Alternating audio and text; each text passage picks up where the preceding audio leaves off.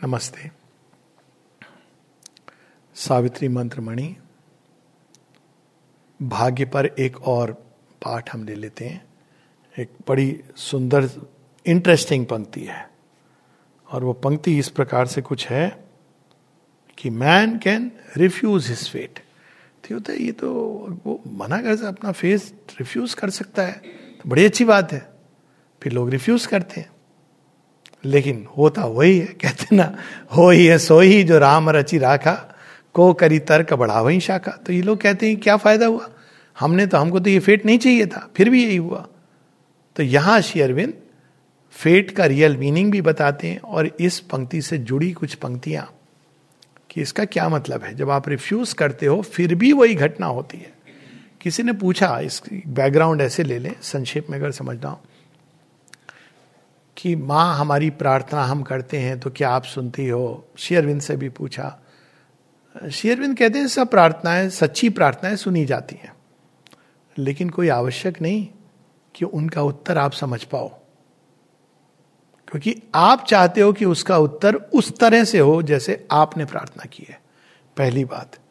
लेकिन heavens wiser love rejects the mortals prayer. ये नहीं कि ऐसे ही होता है, ये नियम नहीं है, लेकिन इट मे हैपन कि अगर हमारे ग्रेटर गुड के लिए उसको अभी आपको अस्वीकार करनी है तो भी, तो कोई कहेगा फिर प्रार्थना करने का क्या फायदा। फायदे के लिए पहली बात प्रार्थना नहीं की जाती है, आध्यात्मिक प्रार्थना तो बिल्कुल नहीं।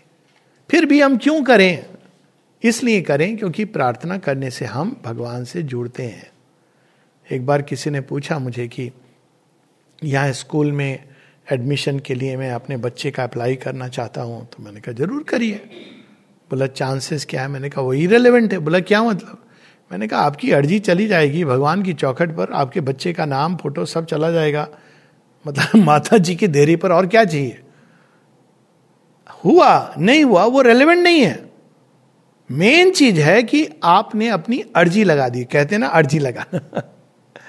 अब पूरी हो नहीं हो क्या होता है उसमें, आप कांटेक्ट में आ गए। और ऐसा देखा गया, छोट नारायण जी बता रहे थे कि जब उन्होंने पहली बार उनको he had a voice right to the mother of Pondicherry, तो उन्होंने कहा अंग्रेजी में तो एक ही भगवान बोलता है, मैंने बाद में बताते हैं। तो उन्होंने चिट्ठी लिखी, कहते हैं जब मैंने चिट्ठी लिखनी शुरू की तब से 15 दिन तक जब रिप्लाई आया है, तब तक he would see a rose in front of him and he would feel so peaceful। तो चिट्ठी लिखी, आपकी चिट्ठी का वो प्रे किया, वो प्रेयर पूरी होगी नहीं होगी वो एक बात की बात है, पर आपका भगवान से कांटेक्ट हो गया, यही बहुत बड़ी बात है। लेकिन यहां पर श्री अरविंद और आगे की बात कर रहे हैं। पैसेज है, लाइन है, man can accept his fate he can refuse, पर पैसेज ये है, O king thy fate is a transaction done at every hour between nature and thy soul with God for its foreseeing arbiter. आपके और प्रकृति के बीच में transaction हो रहा है।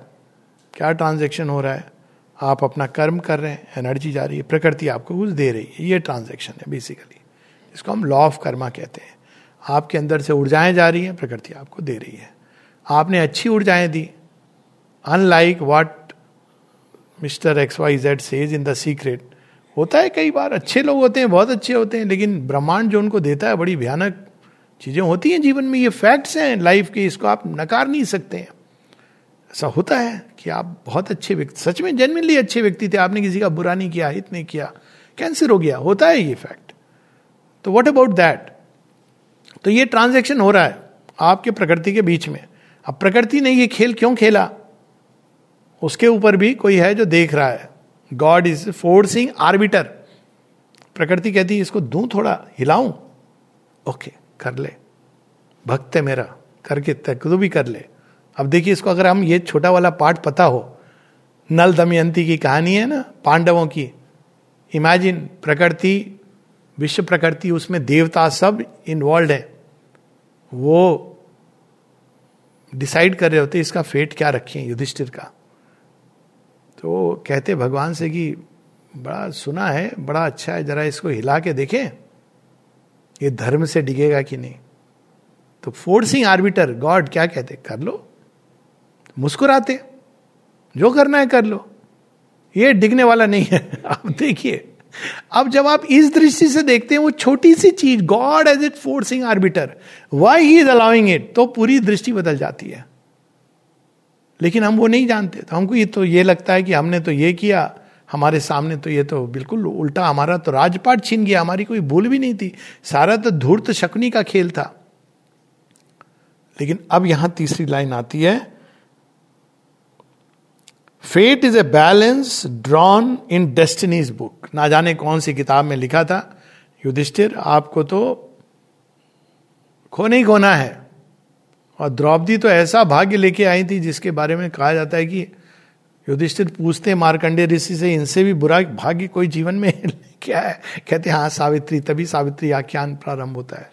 अब देखिए आप कि डेस्टिनी की बुक में द्रौपदी क्या भाग्य लेके आई थी। आप एक क्षण को कल्पना कीजिए, पिता ने दुत्कारा, he didn't want a girl, हो गई पैदा। उसके बाद रंग भी सांवली थी। उसके बाद जो कुछ होता है, विवाह करके आती हैं तो वो तो जंगल में ही सारा काम हो रहा है, 5 से विवाह होता है, जहां जाती राज्य छिन जाता है, महलों की राजकुमारी कहाँ वन में भटक रही हैं, महायुद्ध होता है। उसके बाद जीत हाथ में आ गई। उस दिन क्या होता है, उनके 5 पुत्र 5 समाप्त हो जाते हैं। अब आप बोलिए कि इससे बुरा कोई पूछे भाग्य कुछ हो सकता है?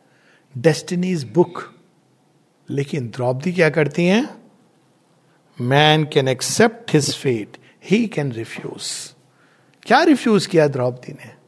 द्रौपदी कहती नहीं, कुछ भी हो जाए मैं सत्य न्याय धर्म पर टिकूंगी, और यह जो भाग्य मेरे जीवन में आया मैं इसको अस्वीकार करती हूं। जीत किसकी होनी चाहिए? सत्य न्याय धर्म की जीत होनी चाहिए। द्रौपदी के अंदर एक क्षण को भी ये जो उसने अपने अंदर जिसके लिए आई है, मिशन के लिए, उसको रिफ्यूज नहीं करती, उसको वो कभी भी डिगती नहीं है वहां से। बाहर में आ गई, शारीरिक व्याधि आ गई, सारी चीजें ऐसी लग रही हैं कि उल्टी पड़ रही हैं, पर आप उसको, अब वो क्यों? क्योंकि फेट की व्याख्या बाद में करेंगे। और इवन अगर मान लीजिए शारीरिक, मान लीजिए किसी को रोग हो गया, असाध्य रोग, तो भी man can accept his fate, man he can refuse. उसका क्या लाभ होता है? अब ये होता है कि भाई ये तो लेकिन मर गया, क्या किया भगवान ने? अब देखिए, अब बता रहे, man can accept his fate, he can refuse even if the one maintains the unseen decree. कहता रहा बचा लो बचा लो बचा लो, भगवान भगवान भगवान, राम राम राम राम, अंत में वो बचा लो बोलना, क्योंकि शक्ति कम बची है ना, तो अब वो केवल राम राम ही बोलेगा। और अंत में एक दिन राम जी आए और उन्होंने दिखा दिया राम नाम सत्य है, हो गया उसका। अब देखने वाले कह रहे हैं ये क्या है? ये तो भगवान के शरण में गया आदमी, इस तरह से उसकी मृत्यु हुई। अब यहां पे जो हम नहीं देख पाते वो श्री अरविंद दिखा रहे हैं। Even if the one maintains the unseen decree, he writes thy refusal in thy credit page. हमारा जीवन एक जीवन का ट्रांजैक्शन नहीं है। उन्होंने लिख दिया, इसने अपनी इस रिफ्यूज किया था, और इसने जो पीड़ा सही है इस जीवन की वो सब उनके डॉक्यूमेंटेड है। एक साधिका थी यहां पे, उसको माने एक्सेप्शनल स्नेह, मतलब वो कुछ भी करे, मदर वुड बी लाइक, वैसी वो ओवर काइंड थी mother, the way she has indulged. लेकिन इसके साथ तो लोगों ने कहा माँ आप इसके साथ इतना अधिक क्या है इसमें? माँ कहती इसने पिछले जन्म में बहुत पीड़ा सही है, इसका पीड़ा का खोटा पूरा हो गया। अब देखिए, अब ये सत्य ना पता हो तो हम कैसे समझेंगे कि इसका कोटा हो गया है? So even if the one maintains the unseen decree, he writes thy refusal in thy credit page, for doom is not a close, a mystic seal. मृत्यु लगा कि सब विनाश हो गया, ये अंत नहीं है। अंत पांडवों के हिमालय में जाकर बिना किसी के आस पास हुए। आपने कभी सुना है कोई एक इतने बड़े उनकी मृत्यु ऐसे हो रही हो? अगर पढ़े तो महाभारत लगता है क्या हो रहा है। मतलब Draupadi falls on the ground, that's it. वो बढ़ जाते हैं आगे। उसके बाद सबसे छोटे Sahadev, Nakul, they just leave the body. कोई ये नहीं गाजा बाजा बज रहा हो, धूम, कुछ भी नहीं. कोई सेलिब्रेट मतलब कि अरे इतने बड़े राजा, इतना बड़ा मेडिटेशन, कुछ भी नहीं. कभी आपने सुना है कि ये ऐसी मृत्यु होती है? लेकिन कभी आपने सुना है कि किसी का नाम इतना अमर रहा हो जैसा पांचों पांडवों का? तो ये हमारी दृष्टि है. क्यों? क्या दृष्टि है? He write the refusal for doom is not a close, a mystic seal. Yudhishthir की कहानी वहां समाप्त नहीं हुई, अर्जुन की गाथा वहां समाप्त नहीं हुई जब वो हिमालय पे गिरे. Arisen from the tragic crash of life, arisen from the body's torture and death, the spirit rises mightier by defeat. Its godlike wings grow wider with each fall. हर अभिमन्यु जब युद्ध क्षेत्र में गिरता है तो वो अपने लिए भी और आने वाली पीढ़ियों के लिए अमृत तत्व का द्वार खोल के जाता है. तो ये एक दृष्टि है हमारी. और नेक्स्ट लाइफ में तो जो होता है वो तो ही है. ऐसी कहानियां यहां पर उदाहरण है. अब वो तो महर्षि अरविंद देख पाते थे प्रीवियस लाइफ, तो दे कुड से दिस, और भविष्य भी वो देख पाते थे. पर अगर हम उसको ना भी लाएं और हम केवल इतना मान के चले कि हमारी अनेकों जन्म है, ये तो हम बेसिक मान्यता है भारतवर्ष में. तो अब देखिए, बड़ा सिंपल तरीका इन चीजों को देखने का कि मैंने तो प्रभु जो भी किया अच्छी किया, लेकिन मेरे जीवन में ये सब क्यों हुआ? तो वहां पर हमको स्मरण रखना है कि आपके परमानेंट अकाउंट नंबर खुला हुआ है आपका, जिसमें आपके ही नाम से, वो यूनिक नाम वो नहीं है जो यहां पे लोगों ने दिया है. हम सबका एक यूनिक नाम भी होता है जो अंदर में जब इंसान ऊपर उठता है तो वो रिवील होता है. वो नाम जो योगीज कैन गिव दैट और डिस्कवर इट. जैसे नलिनी दा का हायर वर्ल्ड्स में नाम था सतयोगी, सतयोगी.